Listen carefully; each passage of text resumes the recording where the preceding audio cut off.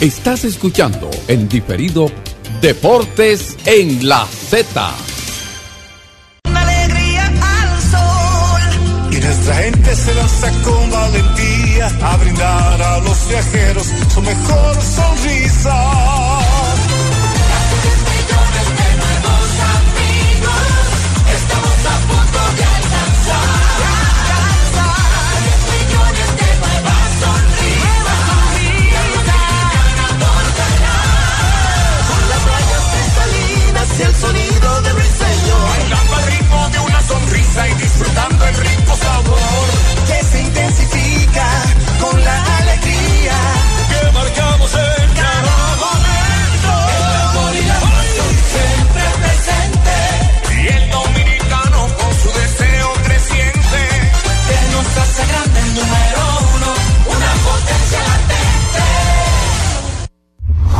Disfruta la mejor música de merengue. Juan Luis Guerra, la bilirrubina. Me sube la bilirrubina. Ay, me sube la bilirrubina. Cuando te miro y no me miras. Ay, cuando te miro y no me Y miras. no lo quita la aspirina. No, tu suero con penicilina. Es un amor que contamina. Ay, me sube la Óyeme. Karen Records. Búscanos en Spotify, Apple Music, Amazon Music y en nuestro canal de YouTube, Karen Records. Deja de dar vueltas como una lavadora y ven a Ray, donde encontrarás todo lo que buscas al mejor precio. Aprovecha una gran variedad de juegos de sala, aposento y comedor con bajo inicial y hasta 18 meses para pagar.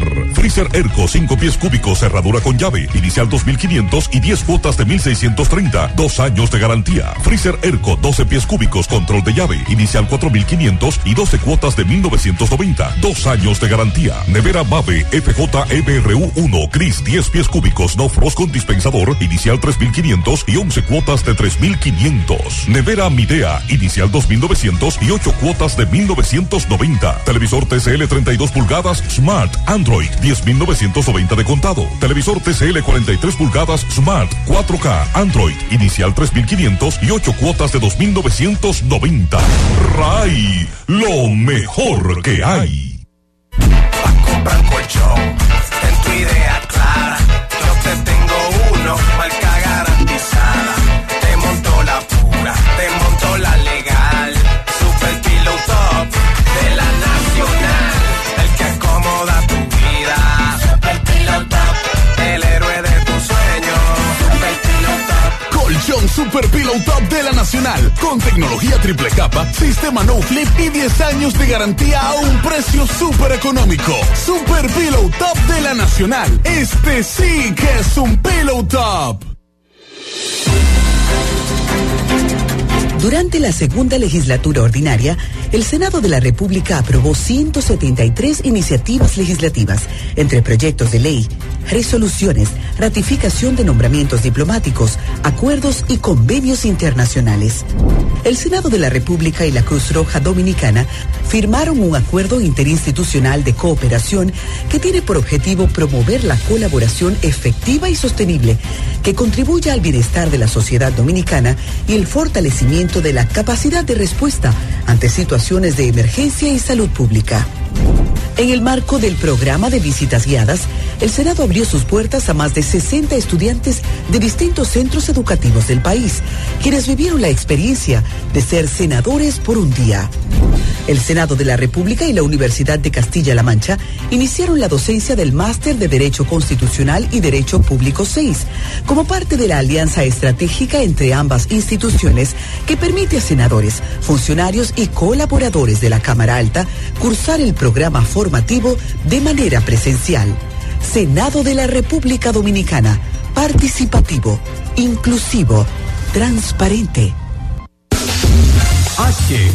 HIJLFM, La Z, 101.3 Santo Domingo, Puerto Plata y Montecristi, 101.5 Santiago y El Cibao, San Juan de la Maguana e Higüey, 101.1 Barahona y todo el sur. Siempre pensando en ti, cada vez más fuerte. Z101 haciendo radio. Bienvenidos al programa que nos mantendrá al tanto de las más actualizadas informaciones del ámbito deportivo. Desde ahora, en una producción de Bienvenido Rodríguez, Z Deportes.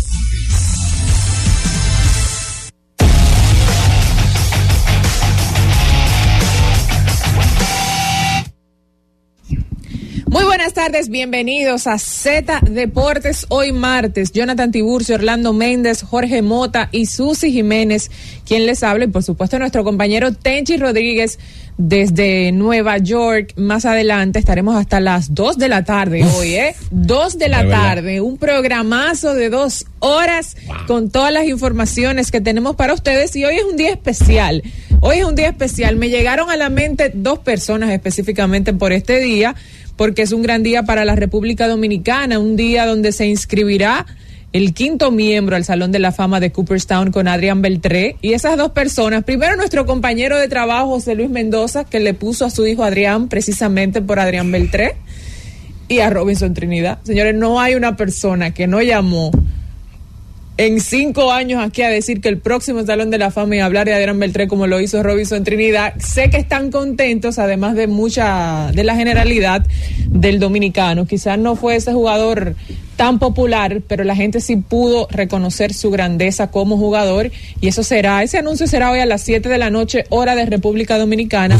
Y ya pues sabremos finalmente cómo quedaron todos los que votaron, el total de esos votantes, porque se han estado dando porcentajes, pero no el total, y ver finalmente pues con qué cantidad llegará nuestro Adrián Beltré como el 5º dominicano en el Salón de la Fama. Jorge Mota, tú seguiste la carrera de Beltré en algún momento, pero era de tus favoritos, porque yo creo que todas las seguimos. Tú sabes que a mí me dio mucho pesar verlo retirarse, y nunca entender por qué le molestaba que le pusieran la mano en la cabeza, pero yo le di seguimiento a la carrera de Adrián Beltré completa en los diferentes equipos donde estuvo, en la baja que tuvo con Seattle, en el tema del efecto del parque, a sus cuadrangulares y todo lo que hubo alrededor de su carrera. Para mí fue impresionante, y sabía que era cuestión de tiempo que sucediera lo que eventualmente va a estar sucediendo en el día de hoy. Aprovecho y le doy las buenas tardes a mis compañeros hasta las 2 de la tarde, y quizás falte tiempo para todas las informaciones. Hasta las 4. Quizás falte tiempo para todas las informaciones que tenemos en el día de hoy, porque se ha empezado a mover la coctelera en la NBA y acaba de realizarse un cambio hace unos minutos, enviando a Terry Rozier al equipo de Miami. Vamos a estar dando las interioridades de ese cambio, cómo queda Miami y qué le depara el futuro a Kyle Lowry, que fue la pieza fundamental de Miami, que llega a la organización de Charlotte. ¿Cómo estás, Jonathan Tiburcio? Todo bajo control. Yo creo que un día especial para el deporte dominicano, porque hoy sin duda Adrián Beltré será seleccionado para el Salón de la Fama, será el 5º dominicano en el Salón de la Fama de Cooperstown, y todos los indicar que será el dominicano que hasta el momento entrará con el porcentaje más alto de la votación. Independientemente de que estamos en medio de la final del Lidón, yo creo que el hecho de que el Licey ganara ayer y activara el juego 5 de la final, pues le da de alguna manera cancha abierta en términos históricos para que Adrián Beltré pues navegue solo, salvo que ocurra alguna hazaña, verá, que nadie está esperando el día de hoy en ese juego. Pero yo lo digo porque si hoy se definía el campeonato, pues iba a coincidir, y eso es algo también que tiene mucha relevancia. Pero ya el juego 4, gana la Estrella y lo ponga entre 1, gana el Licey y lo ponga 2-2, olvídense, la relevancia, la noticia va a prevalecer y seguirá siendo Adrián Beltré, por eso lo digo. Y yo creo que cuando uno vea la carrera de Adrián Beltré, el término que hay que colocar a su lado es consistencia. La manera como él termina su carrera, yo creo que es lo que lo tiene como un candidato sólido para entrar. Fíjate que no estamos hablando de supuestos, es que de acuerdo a los estudios que se han hecho, tomando en cuenta las primeras 200 boletas que se han dado a conocer, las probabilidades del porcentaje con las que Adrián Beltré está entre el 96 y 99%. Así de sólida es su candidatura para ser elegido al Salón de la Fama de Cooperstown. Saludos, Orlando. Saludos, Jonathan. Saludos a todo el pueblo dominicano. Sin dudas será una gran cosa para nuestro país el tema de Adrián Beltré. Hace qué sé yo, 3 años y algo, 4 años, en una de esas discusiones acá en nuestro programa, surgía la pregunta de si probablemente él era el jugador más completo de la República Dominicana, por el hecho de que él, aparte de haber acumulado una buena cantidad de números ofensivos, él era un jugador con una gran valoración en el aspecto defensivo. Incluso jugó tercera base hasta el último día de su carrera, y de verdad que conversamos mucho sobre ese tema acá, sobre Adrián Beltré, que se espera ahora ver si finalmente él, por dónde va a quedar su porcentaje, porque realmente la proyección es inminente de que va a entrar al Salón de la Fama. Pero dentro de las noticias positivas quizás llega una que no es tan positiva, y es una información que publica Diario Libre a propósito de los preacuerdos y los acuerdos de los jugadores jóvenes recientemente con el tema de las grandes ligas, que se han caído muchísimos preacuerdos con una cantidad inmensa de prospectos que utilizaron otra vez la documentación falsa. Llama la atención porque se supone que este era un tema que parecía que lo habíamos superado, pero de esos 85 prospectos que firmaron, con un promedio de bono alrededor de $300,000, y que en total la suma anda por los $78 millones, se habla de que una gran cantidad de ellos, por un tema de investigación de la MLB, pues se ha descubierto de que su edad no es la correcta, e incluso muchos de esos acuerdos podrían ser hasta anulados por esa falsificación de documentación de muchos de estos jóvenes, el famoso fantasma de las actas de nacimiento. Y que en la industria del béisbol local salió mochado. Sí, eso es común, Señores, hay incluso casos, me llamó la atención eso, hay incluso casos de jugadores que alteraron su edad hasta por 6 años. Imagínate. O sea, imagínate tú un jugador que tú lo firmas con 16 años y en vez de 16 tiene 21, 22. No, y también aquí el que asume ese jugador en un momento determinado, el programa que lo asume, que lo prepara, que dura 1, 2 años hasta lograr eventualmente la firma, el acuerdo, y que de repente te anulen ese contrato, pues esa persona fue estafada. Bueno, siempre y cuando no haya participado también en el proceso. Bueno, hubo una queja de un dueño del programa que no dio su identificación. Dice que él básicamente se apoderó de un joven y para apoderarse de ese joven pagó la suma de $20,000 cuando tenía 13 años en 2021. Dice que lo tuvo en su academia hasta el 2023. 2 años. Se preacordó un bono de 7 dígitos, pero luego se descubrió la información de que el jovencito era 3 años mayor. Lo que me da apuro de esto y me llama la atención de esto es que ahí, en ese mercado, hay muchos jóvenes con su edad correcta, con muchísimo talento, muchísimas condiciones, que una gran mayoría de ellos son ignorados, simplemente porque o no tienen el tamaño, muchos entienden que no tienen las condiciones, o probablemente él no tiene la proyección de dar ese bono millonario, y a veces simplemente son apartados y no se les da la oportunidad que muchos de ellos merecen, para entonces ser desplazados de manera injusta por jóvenes que están pasados de edad, vamos a decirlo así, porque si tú pones a convertir un niño de 13, 14 años con uno que tiene 18, lógicamente hay una diferencia. Lógico. Que te la saca más, que te tiene más fuerza. ¿Cómo no va a tener más fuerza si tiene 3 años, 4 años más que el otro? Que probablemente hasta está haciendo un proceso mucho más limpio, mucho más tranquilo. Exacto. Esto es un tema muy complejo y que, repito, yo pensé que era una etapa que ya estábamos casi superando el tema de la edad, y es penoso que ahora nos enteremos de que volvimos atrás con ese tema y que MLB, que tiene un sistema de investigación cada vez más fuerte en ese sentido, ha descubierto que muchísimos de esos jovencitos, lamentablemente, pues no tenían la edad correcta. Ahora, la pregunta que me hago cuando vi la información esta mañana en Diario Libre, siempre Natanael Pérez Neró, con grandes trabajos en la prensa escrita, la pregunta que yo me hice fue, ¿esto preocupa o le alegra a la oficina del comisionado? Si me preguntan, yo creo que le alegra.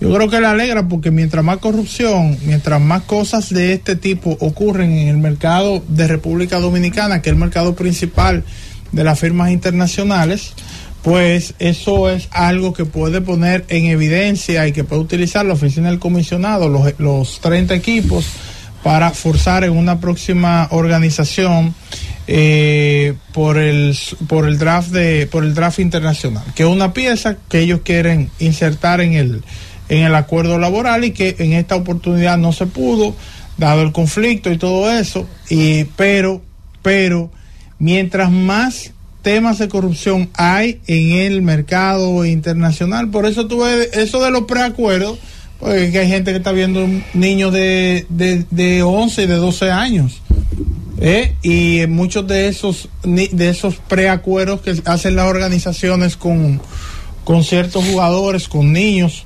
con los programas que tienen a esos niños, pues lo hacen a muy temprana edad. Y dice, ok, no, está cerrado. Y está cerrado a los 13 años, hasta cuando llegue la fecha, y ahí se formaliza todo. Pero es parte y Grandes Ligas lo permite por eso. Y le conviene. Y bien injusto, ¿verdad? Para los padres que, repito, de manera correcta, inculcan a sus niños a jugar al béisbol, hacen un proceso totalmente correcto, y fruto de que su niño, por hacer un proceso correcto, por todavía estar en una edad de desarrollo, no logra competir con otros jóvenes que incurren en todo lo que usted se puede imaginar, yo creo que en algún día, algún momento, tendremos nosotros que ver justicia en ese sentido, que compitan en las mismas condiciones los niños, que el que tenga el mayor talento, que el que tenga la mayor condición, finalmente logre el objetivo, pero de una manera correcta, porque hasta por su salud es importante, y ni hablar de la salud de nuestra República Dominicana, que se lastima cada vez que este tipo de información fluye, porque es una información que va a calar a nivel internacional, porque estamos hablando de mucho dinero, estamos hablando de no es uno ni dos, varios de esos prospectos lamentablemente están en ese tema, y no estamos hablando de como antes, que era 1 y 2 años. Hay gente ahí hasta con 6 años. Sí, pero también hay que ser descarado. Para quitarse 6 años hay que ser descarado. Por más cara de chamaquito que pueda tener alguien. Cuidado con Benito, cuidado con Benito. Ahí no es verdad que solamente fue que alteraron el acta de nacimiento. Ahí debe haber mucha gente involucrada. No, pero sí. No, gente involucrada y gente con poco sentido común también. Con 30 años. Aunque yo jugué pequeña liga con 17. Z Deportes. Z Deportes.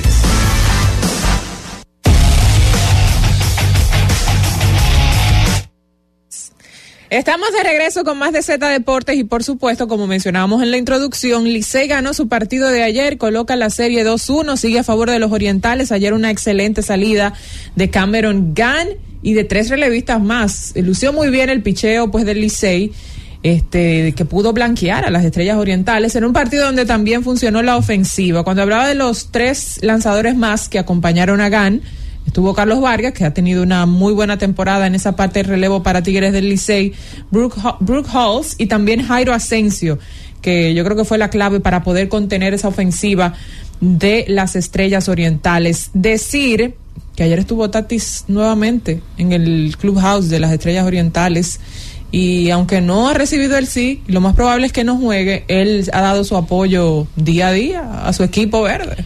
Eso es importante que, ¿verdad?, esa figura, lo que representa para esa organización, porque esté presente ahí. Hay que decir que fue un juego donde la ofensiva del Licey atacó temprano y metió presión temprano con esas 3 carreras en el primer episodio y luego agregar la 4ª en el segundo y una 5ª que llegó en el 9º.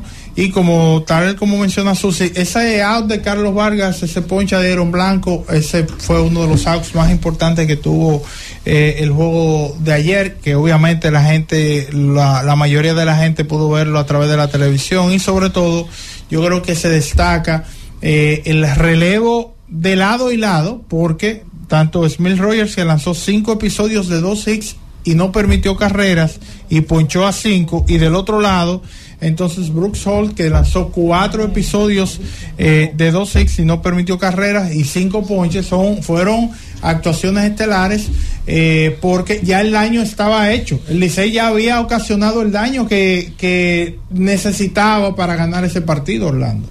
Bueno, una alineación distinta ayer. El dirigente Gilbert Gómez decidió traer una alineación diferente. Stalin Castro, Aristides Aquino, Barrera regresó a la alineación en el jardín derecho, y Jack Mayfield como tercer bate, que ayer se fue de 4-2. Es un jugador con experiencia de grandes ligas. Definitivamente cumplió esa alineación, principalmente con ese ataque en el primero a un Otero que apenas pudo trabajar 1 y 2 tercios, permitiendo 5 hits, 4 carreras, 3 limpias. Solamente ponchó un bateador, y las estrellas que se habían ponchado muy poco en esta final, ponchados 10 veces en el día de ayer, ese conjunto de las estrellas. El dirigente Tatis hizo algunos movimientos, colocó a Solarte en la tercera base, subió a Bruján al right field, y probablemente una decisión que impactó el juego, porque Bruján manejó muy mal un elevado a la zona del jardín derecho, que tiene algo ese jardín derecho, porque ahí fue el tema de Mayfield también, el error cortando el batazo. Esta vez fue Bruján que salió en una ruta, luego quiso cambiar la dirección, la pelota picó por allá, y entonces llegaron las carreras para los Tigres del Licey. Eso es una buena noticia para las estrellas, que ayer contaron con ese relevo inmenso de Smith Rogers, que le ahorró muchos brazos con esos 5 episodios que trabajó después de que Otero no cumplió, y que Román Méndez apenas lanzó 1 tercio, permitió ese hit remolcador de la cuarta. Y en el caso del Licey, como tú señalas, también el hecho de que Hall apareciera en una noche donde no estaba disponible ni Jonathan Aaron ni JC Mejía, creo que es una gran cosa también. Ambos equipos se supone que hoy van a tener disponible todo su arsenal de picheo, principalmente el relevo. Ya de manera extraoficial se habla de Austin Davis contra Telachi, ¿verdad? Que son los tentativamente los lanzadores abridores anunciados para ese cuarto juego acá en Santo Domingo. Hay preguntas sobre el Licey, si va a mantener la alineación de ayer, tomando en cuenta que hoy de nuevo va a lanzar un zurdo con características diferentes a Otero. Este tira un poco más fuerte. Y en el caso de las estrellas, con relación a Tatis, le va a lanzar un zurdo, a ver cómo él sale al terreno, si va a insertar gente como Willy Rosario a la alineación, que lo hizo por ejemplo el primer día. Decisiones que se podrán tomar hoy previo a ese cuarto juego importante. Las estrellas buscando colocar la serie 3-1, el Licey buscando empatar esa serie 2-2 hoy aquí en la Casa de las Fieras, la selva de Don Juan Marichal. Acá, entonces, viéndolo desde el punto de vista de la fanaticada, el estrellista, ¿ustedes creen que esa derrota de ayer lo mete en presión, tener que venir al Estadio Quisqueya a evitar que el Licey empate para irse a un día libre? ¿O el liceísta tiene mayor presión? No me refiero a los jugadores ni al equipo, ni al dirigente, nada de eso. El fanático. El fanático hoy, dice el liceísta, tiene optimismo porque, ok, blanqueamos la estrella ayer y hoy vamos a empatar. Hoy no tenemos presión, porque si pierden se ponen en una situación difícil. Bueno, yo conozco a un liceísta, saludos al comandante, que me dijo, oye, si hubiéramos estado 3-0 hoy, iba a estar en pánico. Estoy tranquilo, dormí tranquilo, y yo creo que ese es el general de todos los liceístas. Hay una tranquilidad después de esa victoria. ¿Tú te imaginas que ellos vinieran 3-0 aquí? No, al Quisqueya, antes del juego del día libre. Hoy un liceísta me dice, se repetirá la historia. Licey segundo equipo en venir de un déficit 1-3 de 0-2 en una serie pactada al mejor de 7. Sí, la ventaja que tiene el liceísta es que va a jugar en su casa, buscando el empate en su casa, por segunda vez, porque hay que decir que en el segundo juego ellos salieron a buscar el empate en casa y no pudieron ganar. Esa probablemente es una ventaja. Ahora, perdón, Orlando, discúlpame, probablemente uno de los peores juegos defensivos que hemos visto de las estrellas. Sí, no sí. Dije que cometieron 4 errores, pero, o sea, me recordó el Licey. Es como que faltó mucho a la ejecución de jugada rutinaria. Y hubo un batazo que se le va por debajo de las piernas a Barrero. Sí, entonces, pienso que hay presión de ambos lados, porque estamos hablando de que el Licey, independientemente de esos 2 primeros juegos, es un equipo muy difícil aquí en la capital. Pero las Estrellas, por su característica como equipo, juegan bien en la capital también. Entonces, probablemente vamos a tener un juego lleno de estrategias, como fue el segundo de la serie aquí, que llegó a empatarse, que hay que tocar, que hay que sacar a aquel jugador, que voy a hacer este movimiento, que voy a traer este pitcher, hasta dónde va a llegar el pitcher abridor. Lo que sí es una realidad es que como va el pitcher abridor, va el equipo que gana los juegos. Aparentemente va muy de la mano, aunque los dos tienen muy buen relevo. Aparentemente el hecho de que ese pitcher que sale te dé la oportunidad de mantenerte en competencia los primeros 5 innings, te abre el espacio para ganar o poder competir en el compromiso. Yo estoy en desacuerdo contigo. Yo creo que hay una tendencia y son la gente que motoriza la ofensiva. Bonifacio, los 2 primeros juegos del Licey, de 8-0. Ayer, Dairon Blanco, de 4-0 con 4 ponches y el ponche clave de la noche. O sea, yo estoy de acuerdo contigo en un sentido. Obviamente, para tú ganar una serie final, tú necesitas que todas las piezas se puedan unir, que tu picheo abridor esté ahí, porque si el picheo abridor no va lejos, entonces pones demasiado el bullpen y se te va complicando. En este caso esta es la 4ª fecha consecutiva. Ambos equipos tuvieron la ventaja, ¿verdad?, de que ayer, a pesar de ser un juego que terminó 5 carreras por 0, pero que la gran parte del espacio del partido transcurrió 4 carreras por 0, ambos equipos pudieron preservar el bullpen. Pudieron preservarlo porque uno encontró a Smith Roger en la estrella y le lanzó 5 innings tranquilo, y Bruxol tiró 4 tranquilo. De los brazos que están llamados a salir del bullpen, que habitualmente lo hacen, bueno, pues no lanzaron ayer la mayoría. Una buena noticia para el Licey fue lo del Dauer Lugo, par de indiscutibles ayer. Y si lo vemos desde ese punto de vista, sí, la punta del Licey ayer pegó 5 indiscutibles. Bonifacio logró el primer hit de la serie, un doble, importante eso, pero Gustavo pegó un par de indiscutibles y Jack Mayfield pegó también un par de indiscutibles. Ayer se fue en blanco Lewin Díaz, que había estado muy bien en la serie. Cano apenas pegó un hit. Se fue en blanco Dairon Blanco, aunque batió de 4-2 Bruján, pero fue atrapado en una de esas ocasiones. O sea que técnicamente, si uno lo ve desde ese punto de vista, parece que sí, que necesitan ambos equipos que la punta esté activa, que se estén envasando para tratar de provocar cosas en cada uno de los juegos. Lo que sí es una realidad es que también son 2 equipos que dependen mucho de cómo funcione el papel de sus relevistas y cómo llegue el juego a las entradas finales, porque cuando usted llega perdiendo ante las Estrellas, el plan es muy conocido, con la combinación de Neftalí y Ronald Blanco. Y Henry Sosa, que aunque ya hoy me imagino que no va a estar en roster porque ha tirado en días consecutivos, es otra de esas piezas importantes. El zurdo Luis González, que no lo usaron ayer. Igual Licey, si Licey llega ganando 6º o 7º episodio, pues entra su arsenal de brazos. Los hombres que preservan ventajas están ready para preservar la ventaja. O sea que podría ser también una batalla donde cada equipo busque la manera de llegar a ese último tercio con ventaja y darle la oportunidad a su arsenal de salir a preservar una ventaja y probablemente buscar esa victoria en ese 4º compromiso. Vamos a hacer algo, Cundo, vamos a hacer la pausa, regreso, abrimos la línea telefónica para que la gente opine sobre la serie final, su parecer, lo del partido de ayer y lo que esperan para el día de hoy. Z Deportes. Z Deportes.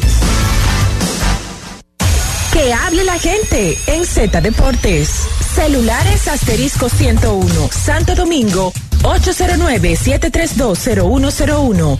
Interior sin cargos 809-200-0101. Y la internacional sin cargos 855-221-0101. Hola, buenas.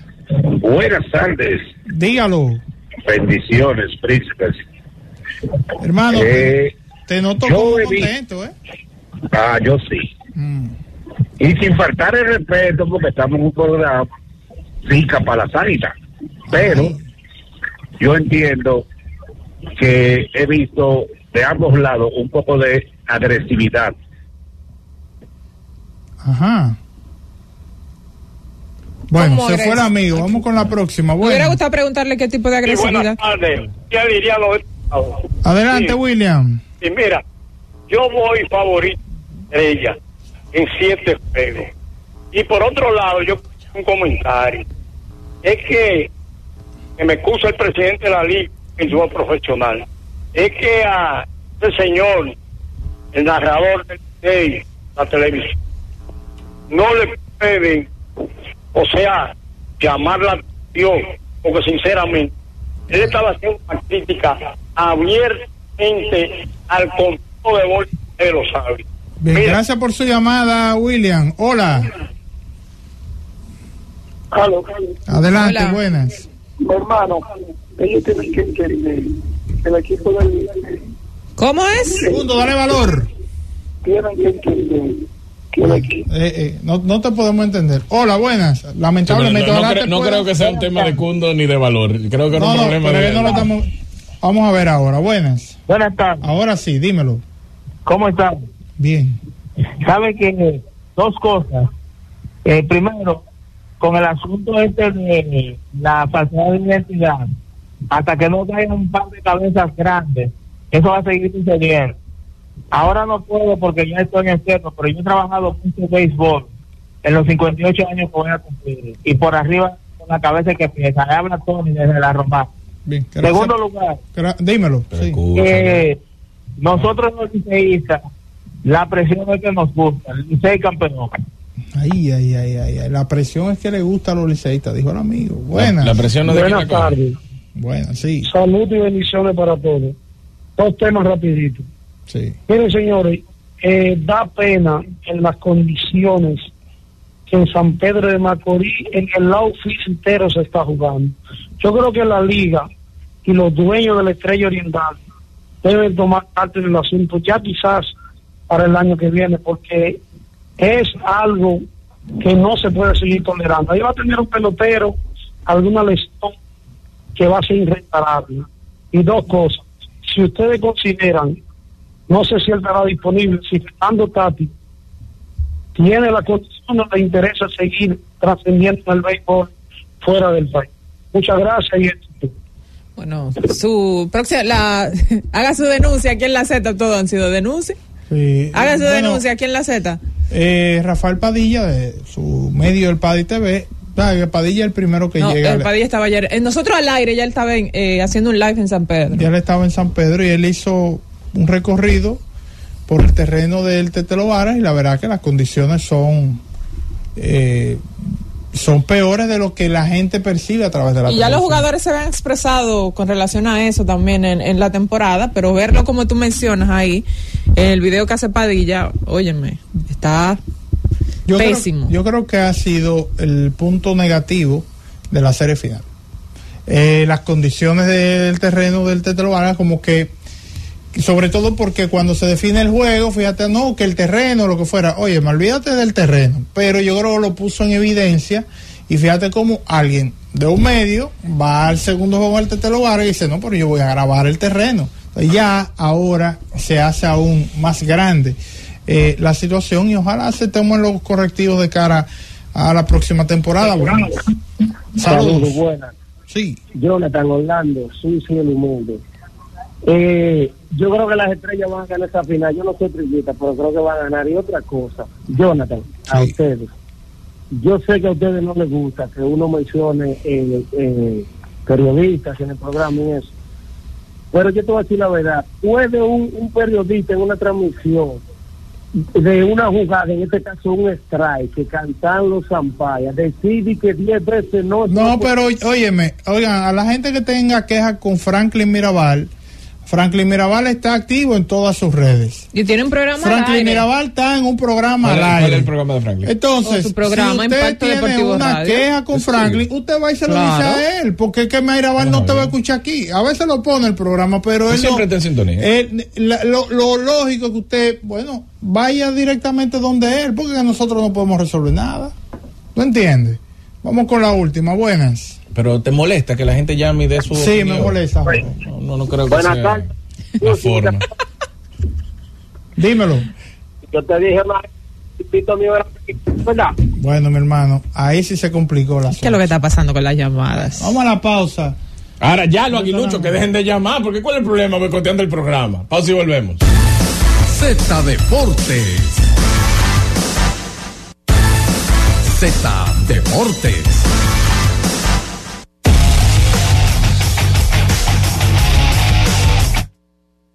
Retornamos acá en Z Deportes, señores, un cambio, y lo mencionábamos al inicio del espacio, que ha estremecido el mundo del baloncesto de la NBA, porque el equipo de Miami viene por más. Cada vez que inicia una temporada, hablamos de Miami Heat para clasificar, pero nunca lo tomamos en cuenta para ser el representante de la Conferencia del Este en la final de la NBA, como lo hizo, dicho sea de paso, la temporada pasada. La temporada inicia y este año otra vez nadie habla del Heat. Hablan de Milwaukee, hablan de Filadelfia, hablan de los Celtics, pero Miami, para provocar en temporada regular un golpe en la mesa, han hecho un cambio que envían a Kyle Lowry y el pick de primera ronda de la temporada del 2027 al equipo de Charlotte Hornets por el armador Terry Rozier. Un gran movimiento para ambas organizaciones, y voy a explicar por qué.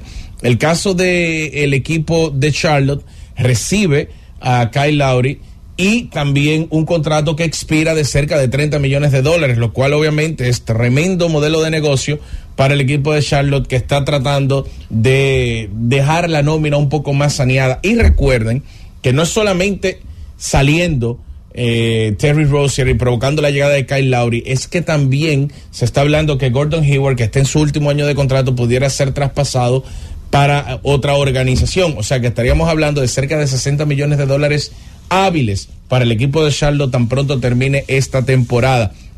Lo más curioso para mí es que Miami gana porque recibe a Rozier, un armador que quizás no tiene el nombre ni la connotación que tienen otros armadores en estos momentos líderes dentro de la NBA, pero es un tipo que puede anotar, y lo ha hecho con bastante frecuencia, más de 20 puntos por partido desde que llegó al equipo de Charlotte. Y si a eso le sumamos el gran desempeño que tuvo en la organización de Boston Celtics en los días aquellos que Kyrie Irving faltaba por H o por R a los partidos, Rozier se puso la capa y terminó jugando incluso una gran postemporada que eventualmente le llevó a firmar como agente libre un contrato muy lucrativo con la organización de los Hornets. Pero no es solo eso, es que a nivel financiero el equipo de Miami también genera un impacto positivo, porque ahora mismo está $15.2 millones por debajo del impuesto de lujo en el tope salarial, y ha provocado una holgura de $21.7 millones de cara a la próxima temporada. Entonces ustedes dirán, pero Jorge, ¿cómo está el equipo de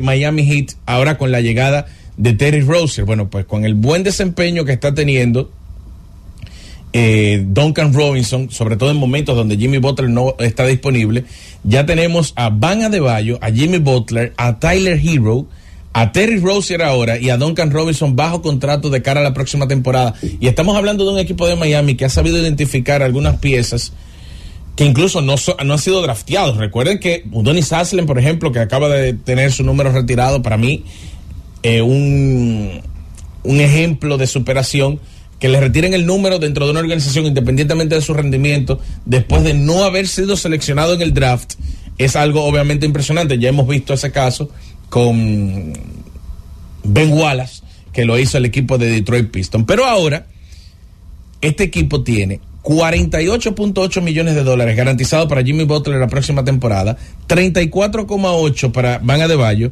$29 millones para Tyler Hero, Rozier con 24.9 y Duncan Robinson con 19.4, para sumar entre 5 jugadores $156,9 millones.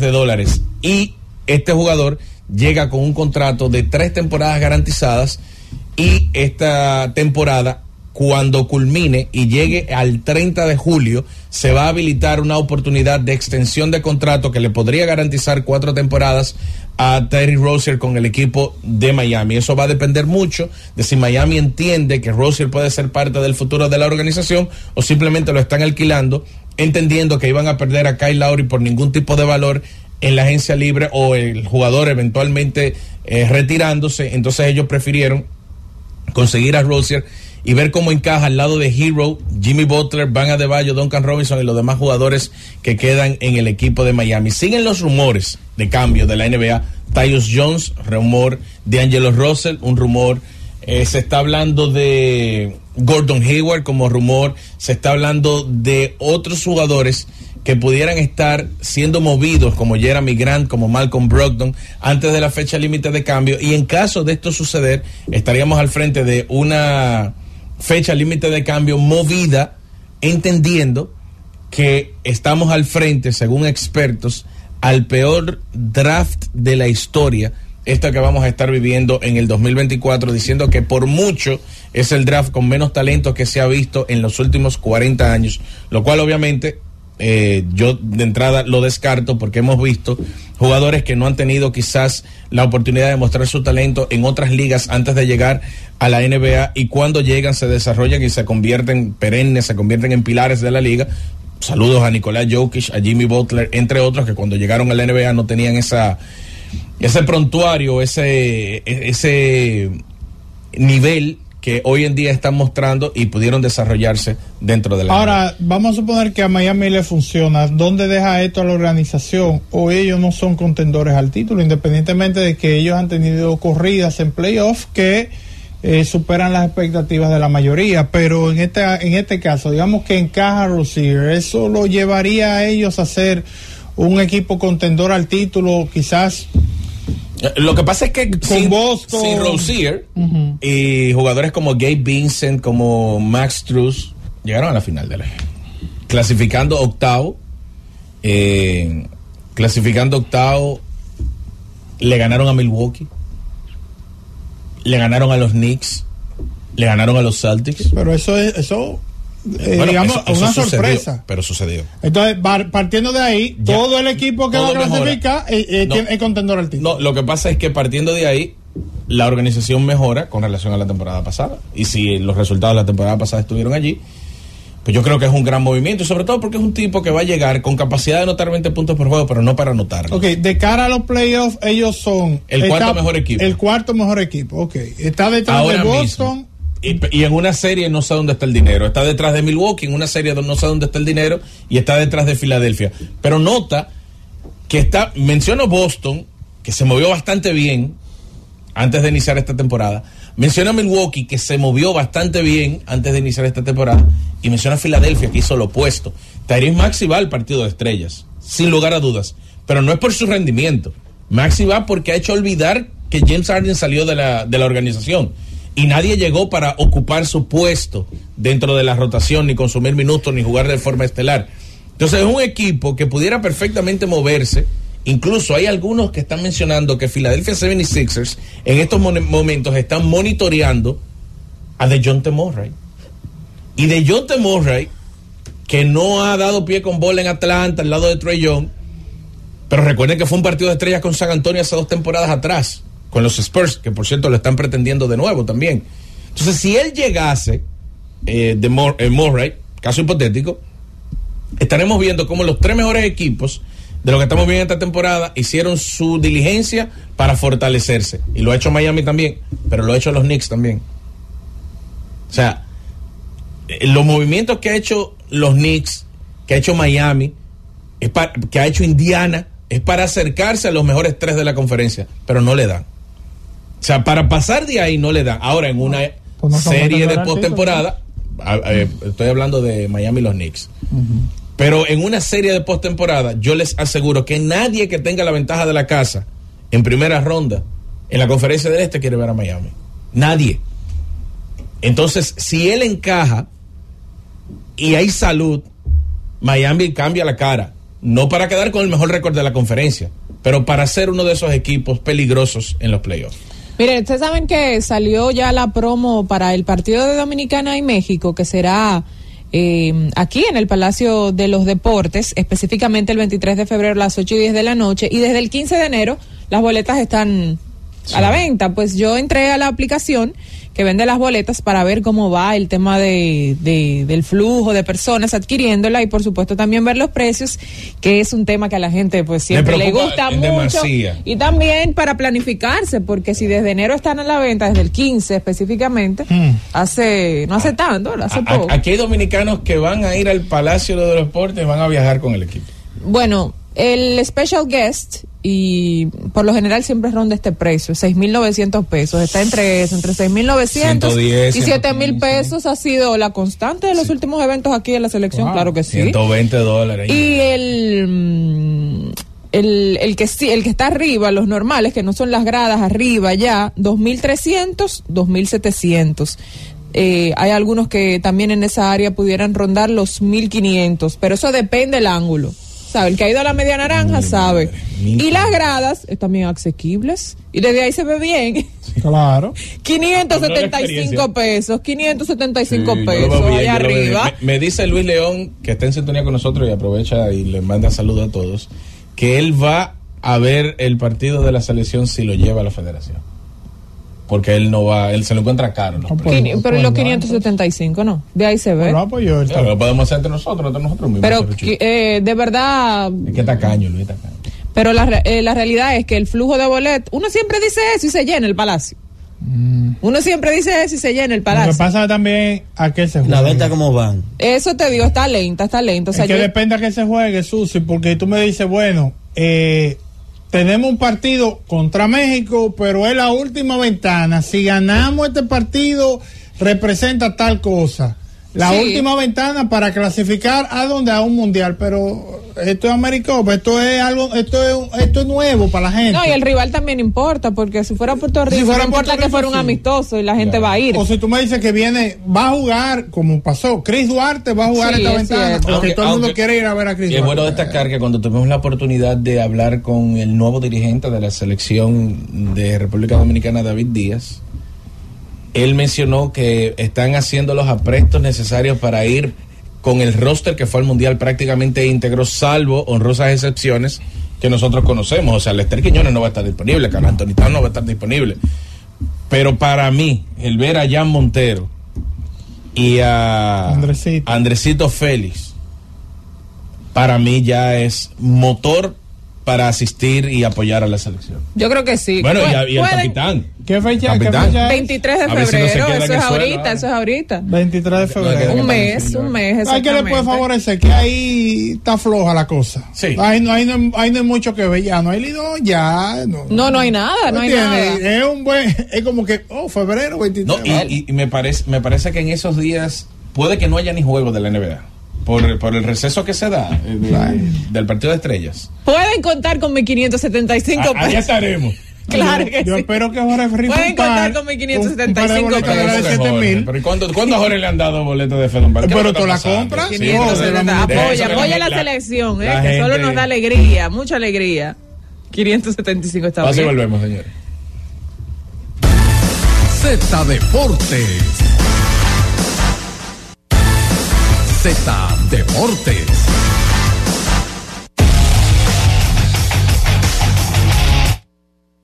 Quiero pedir disculpas porque realmente fue un exabrupto de mi parte en el momento. Sí he recibido, y en demasía de hecho, taquillas para ir a eventos de la selección y la hemos utilizado en esta plataforma. No, pero la recibes tú, la recibe el programa. Sí, pero hemos recibido. Sí, es verdad, y para darle a la gente. Ha sido aliado. Pero es que siempre nos el génesis de tu comentario. No, ¿qué estamos esperando para la que viene?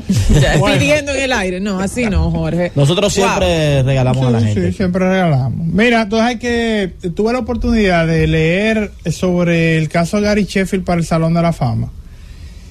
Y Gary Sheffield, bueno, pues él ha salido y ha dado su versión. Recuérdense que Gary Sheffield fue vinculado al caso Barco. Y de alguna manera ese vínculo de Sheffield lo hacen directamente con Barry Bonds. Porque después que Barry Bonds impone la marca de cuadrangulares, ese verano ellos eran panas. Y entonces, vale, oye, pero vete a trabajar con Barry Bonds. Y Barry fue, bueno, Gary Sheffield, que vivía en Los Ángeles, arrancó para San Francisco en la temporada baja a trabajar con Barry Bonds. Iba a a alquilar una casa donde quedarse, y Barry Bonds le dijo, no, quédate aquí conmigo, y se levantaban a las 5 de la mañana, corrían, bateaban, hacía toda esa rutina. Eso duró aproximadamente unas 3 semanas, luego chocaron, porque ellos son gente que regular, usted lo percibe, que son gente. Yo te iba a muy decir afable. que cuánto duraron siendo amigos, porque Dicen que la ruptura llegó, es un rumor, ahora no recuerdo cuál de los dos, pero que ellos compartiendo, uno invitó al otro a su espacio a compartir y se hizo una comida muy buena. Me parece que es Bonds visitando a Sheffield y le preguntó que quién cocinó. Mira, tengo una persona aquí que es el que me hace todo esto, y supuestamente se le llevó el cocinero el otro. Bueno, no lo dudo. Y ahí entonces vino porque sintió que fue una traición. Oye, el hombre que me ha cocinado todo el tiempo, parece que le ofreció un dinerito de más. Wow. Arrancó y dejó el limpio. En el proceso de Gary Sheffield, pues, digamos, él se sometió a algo para eliminar unos 15 segundos en sus rodillas, y estaba en el gimnasio porque no era algo tan significativo aparentemente, porque en el gimnasio a él se le rompen los puntos y comienza a sangrar, y entonces él está él está rodeado del entorno de Barry Bonds, y bueno, le dan una pomada, ponte eso ahí, él se puso su pomada y bien. yo tengo una cremita para eso, muy buena. Además de eso, a él lo que pude interpretar es que a él como que se burlaban de alguna manera. Óyeme, no, que él compraba la vitamina en el GNC, pero además de eso, no solo que dónde las compraba, sino que él no tenía mucho conocimiento de las propiedades de las cosas que él consumía. Entonces ahí entra el fundador de Balco, Víctor Conte, y Víctor Conte como que le hace algunas recomendaciones. La esposa de Gary Sheffield hace un cheque, $146 a el laboratorio Balco. Cuando se hace la investigación, que el senador George Mitchell hace el informe aquel, pues ahí sale el cheque de Gary Sheffield. Gary Sheffield ha tronado diciendo, óyeme, y Sheffield testificó también en el juicio de Barry Bonds. Gary Sheffield dice, primero manda un fundazo a los votantes, dijo, a mí nunca me acusaron,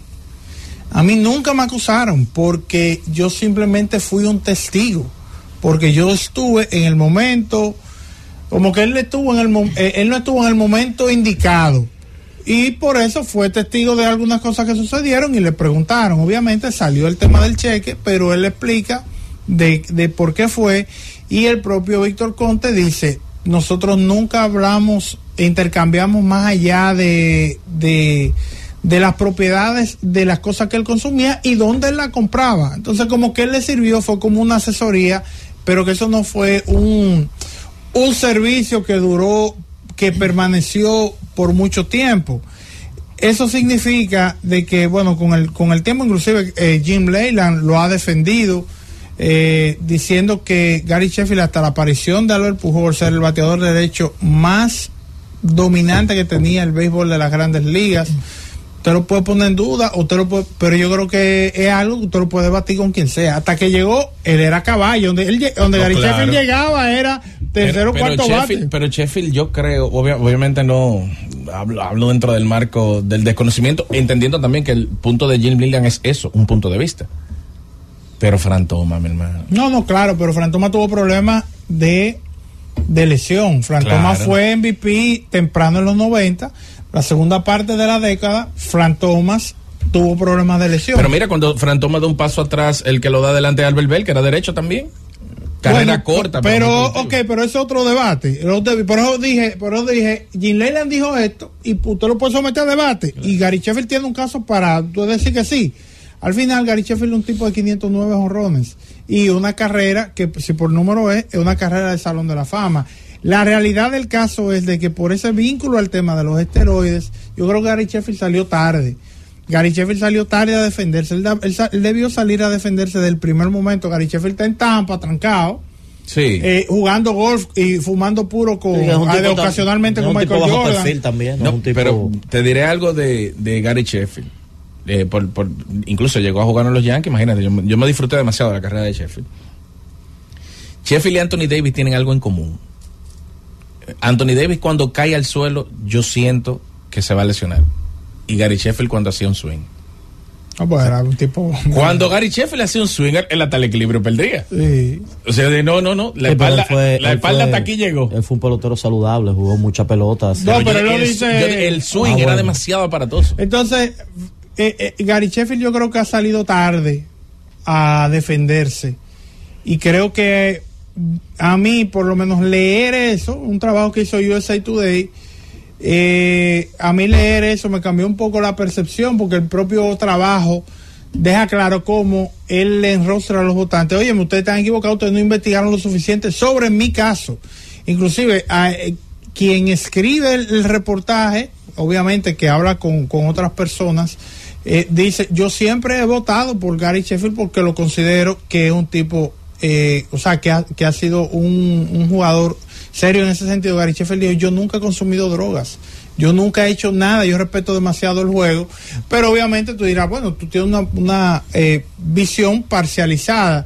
A mí me cambió mi percepción, porque busqué diferentes fuentes sobre el caso de Gary Sheffield y creo que a él lo han maltratado de forma injusta.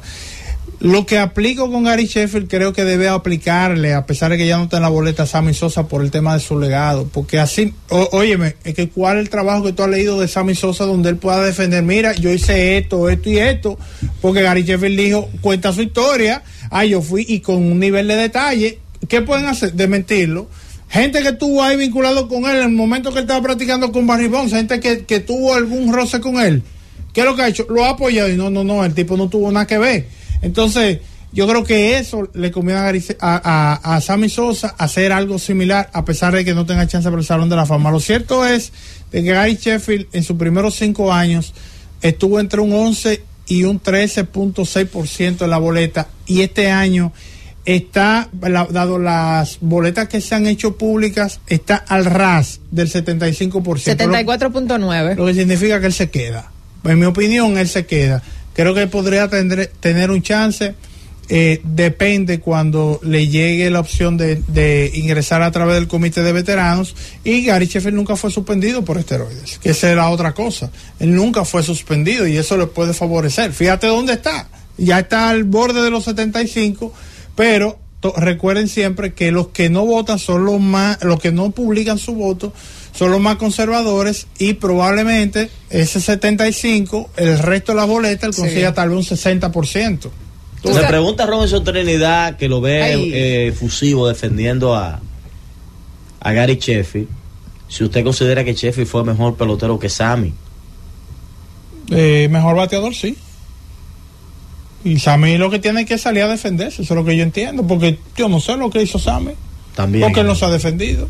Él lo va a acercar. Para mí Sammy no es un tema, porque Sammy lo han acusado y él no se ha sabido defender, entonces yo no puedo. Y ha sido como liviano a la hora de que le han hecho entrevistas y referirse al tema, como ha sido como algo liviano. Los números son del Salón de la Fama y los números están ahí. Eso, y como a mí no me han llamado. Claro. No le interesa eso. Entonces, y lo ha dejado demostrado. Mira, ¿sabes qué caso es interesante también? Ahora que estamos viendo cómo van las votaciones y que ya a las 7 se anuncia de manera oficial el caso de Beltrán con su porcentaje, porque la gente entendía o quería ver cómo él iba a ser cuestionado por el tema del robo de señas.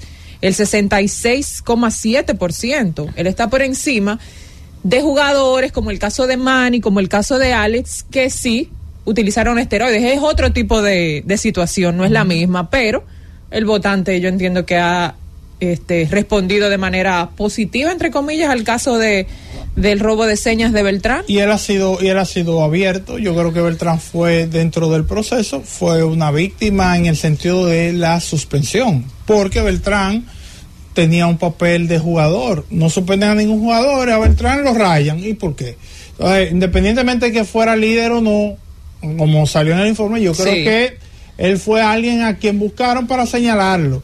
Y no pasará mucho tiempo para que él entre al Salón de la Fama, salvo que ocurra algo en el proceso, como el caso de Omar Vizquel, que tuvo unos problemas de violencia con el tema de violencia doméstica, aquella acusación cuando era dirigente con alguien que tiene problemas, una persona especial, y entonces que él se burló y todo eso.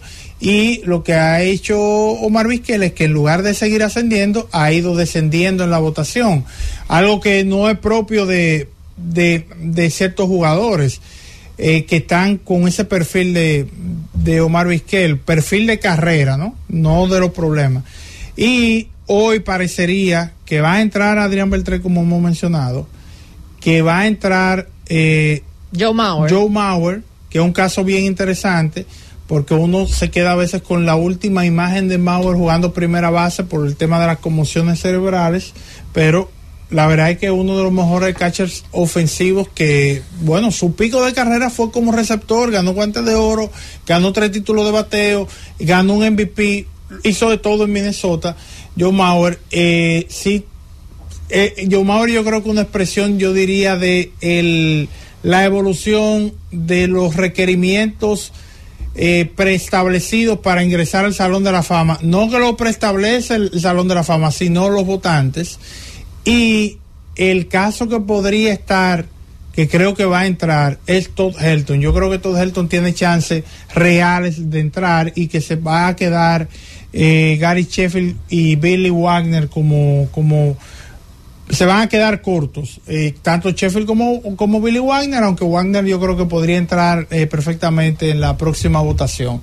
Eso es lo que yo creo que pasará esta noche. Ya el año próximo, el caso de Wagner, se podría estar se va a unir a gente como Ichiro Suzuki y Sisi Sabathia, que tienen casos ahí son casos sólidos para pues poder entrar al Salón de la Fama. Ichiro debe ser una línea el año próximo, claro, sin dudas. Mira, estoy viendo ahora lo de Tristan Thompson, suspendido por 25 juegos, aparentemente violó la política de drogas de la NBA, lo acaba de publicar. Bueno, posiblemente estemos hablando de esteroides también. Exacto, Bleacher Report, el conocido Tristan Thompson, porque es un jugador famoso, principalmente por todo ese tiempo que duró ahí al ladito de LeBron y siendo parte de esos equipos de Cleveland. Y está jugando de nuevo en Cleveland. Él está en Cleveland, pertenece al equipo de Cleveland. Cuarto que le dieron. Vamos a la pausa, regreso, Tenchi Rodríguez.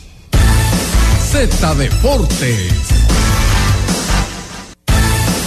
Z Deportes.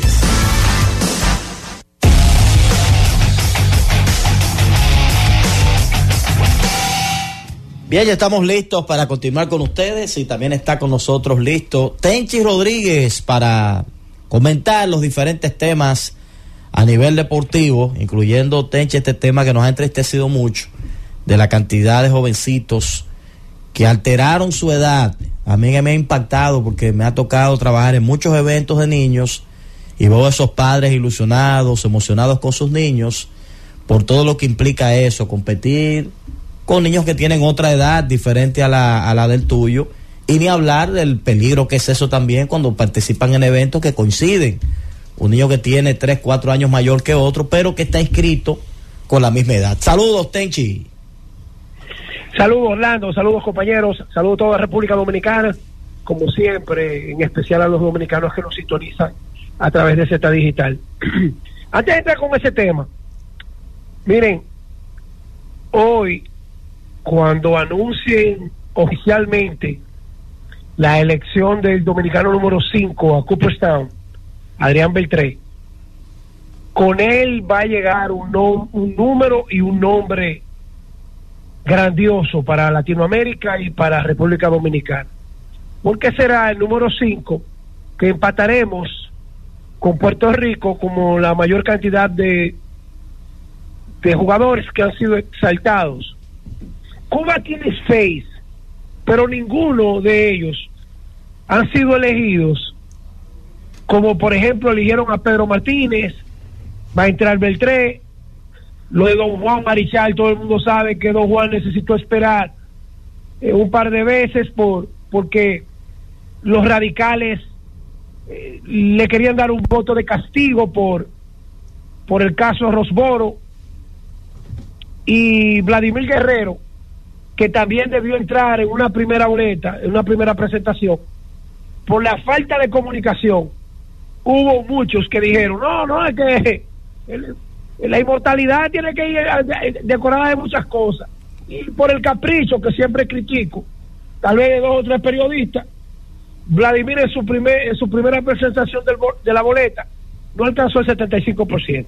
Aunque yo creo, Tenchi, que Vladimir fue impactado de manera negativa por la situación que hubo, que ese año nadie fue elegido a ser resaltado del Salón de la Fama.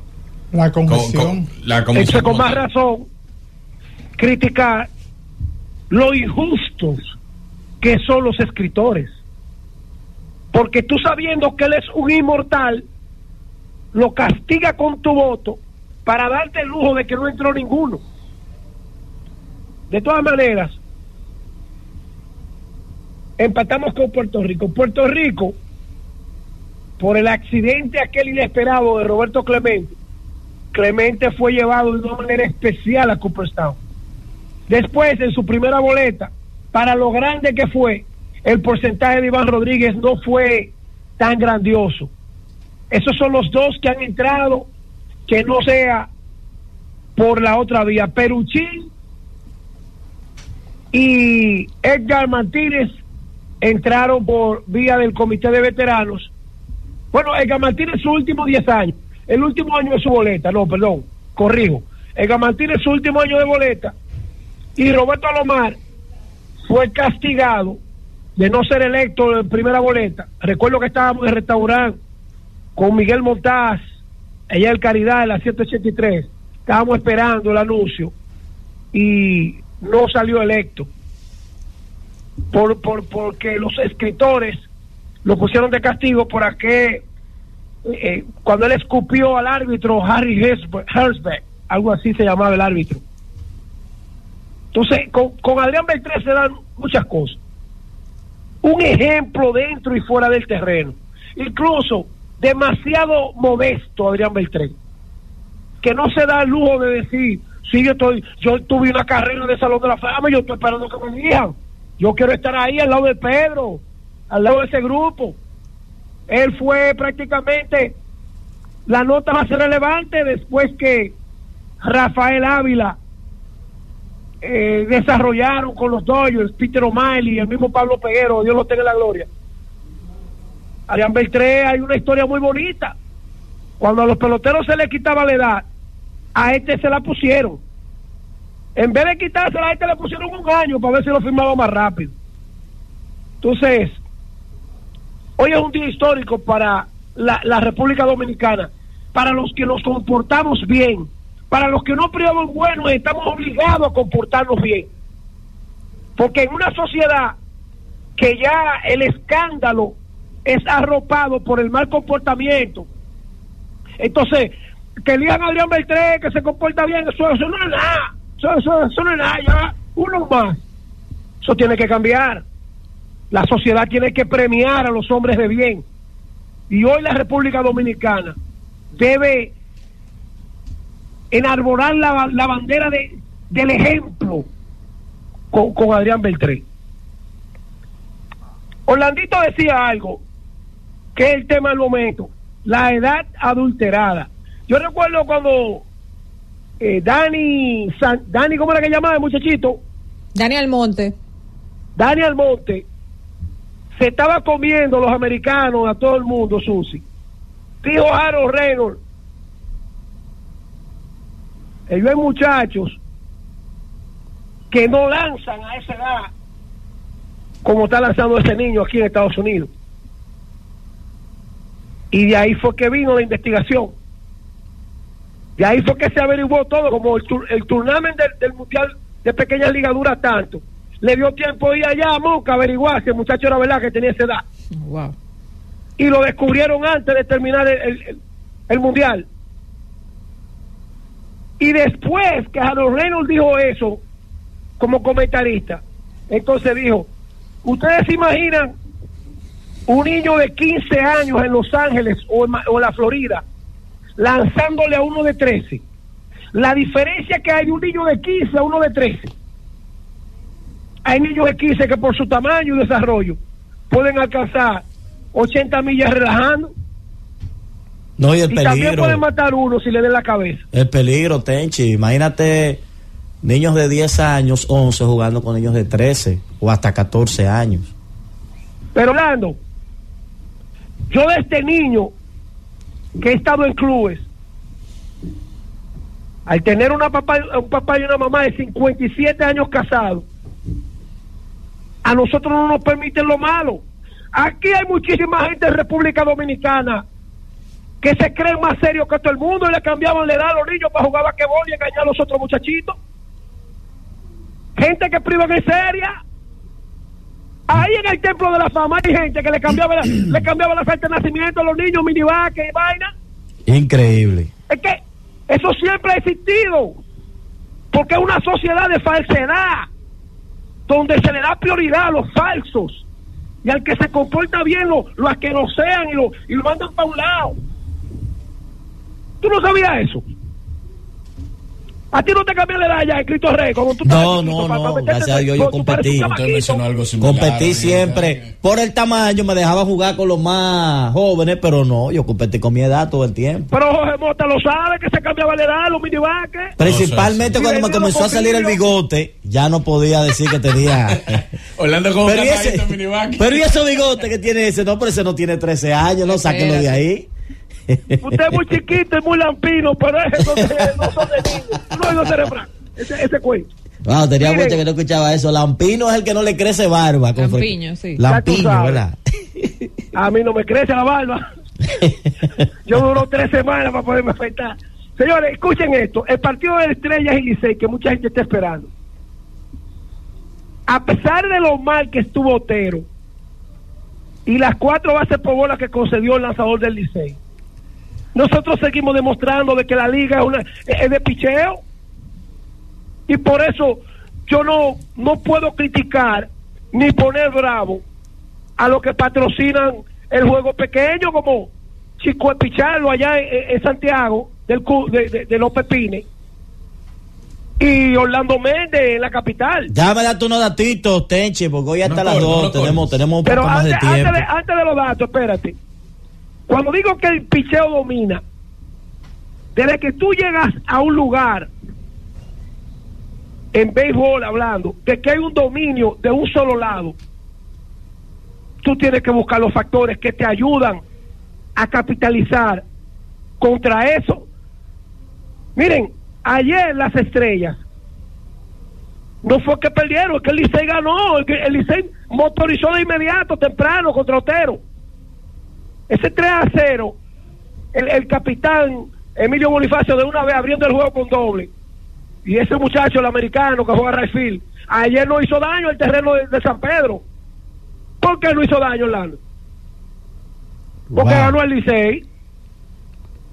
¿Entiendes?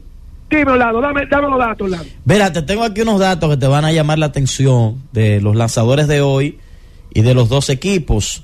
Gracias a nuestros hermanos del Fanático RD, una cuenta de antigua Instagram, que hace un trabajo muy bonito, muy bueno en las redes sociales. Esto lo publicó en la cuenta de las Estrellas. Austin Davis, que va a lanzar por las Estrellas hoy, 4 juegos frente al Licey de la temporada, 15 1/3, 6 hits, apenas una carrera limpia, 16 ponches y 8 boletos. En su salida más reciente contra el Licey, 5 1/3 de 2 hits, 7 ponches y otorgó 2 boletos. El abridor del Licey, Nico Telachi, ¿es que se pronuncia este apellido? Telachi. Va a estar lanzando por el conjunto de los Tigres. Él le tiró un juego a las Estrellas, 4 innings de una carrera, un ponche, 2.25 el promedio de carreras limpias. ¿Cómo han estado los dos equipos en la final contra zurdos y derechos? Las Estrellas en esta final contra zurdos, la ofensiva ha estado de la siguiente manera: 13 turnos, 6 hits, 2 dobles, un jonrón, 4 remolcadas y batean 4.62. Contra derechos, 90 turnos, 24 hits, batean 2.67 con un jonrón y 4 dobles. En el caso del Licey, contra zurdos, en 58 turnos, 15 hits, 5 dobles, 4 remolcadas, 2.59. Y contra derechos, de 46-8 con 5 empujadas, batean .174. más o menos un vistazo ahí de cómo andan los numeritos de lado y lado. Claro. Es que el dominio ejercido por el picheo en una liga que es tan difícil conectar jonrones. ¿Cuántos jonrones se han conectado ya los primeros 3 partidos? Las Estrellas 2 y el Licey. Entonces, pónganse a pensar que cuando un manager, después del séptimo, del sexto, temprano, dice, yo no confío en fulano, pero fulano me puede ayudar con este toque. Hay que regalar un out. Eso es Grandes Ligas. Gracias por escucharnos. Sigue conectado. Z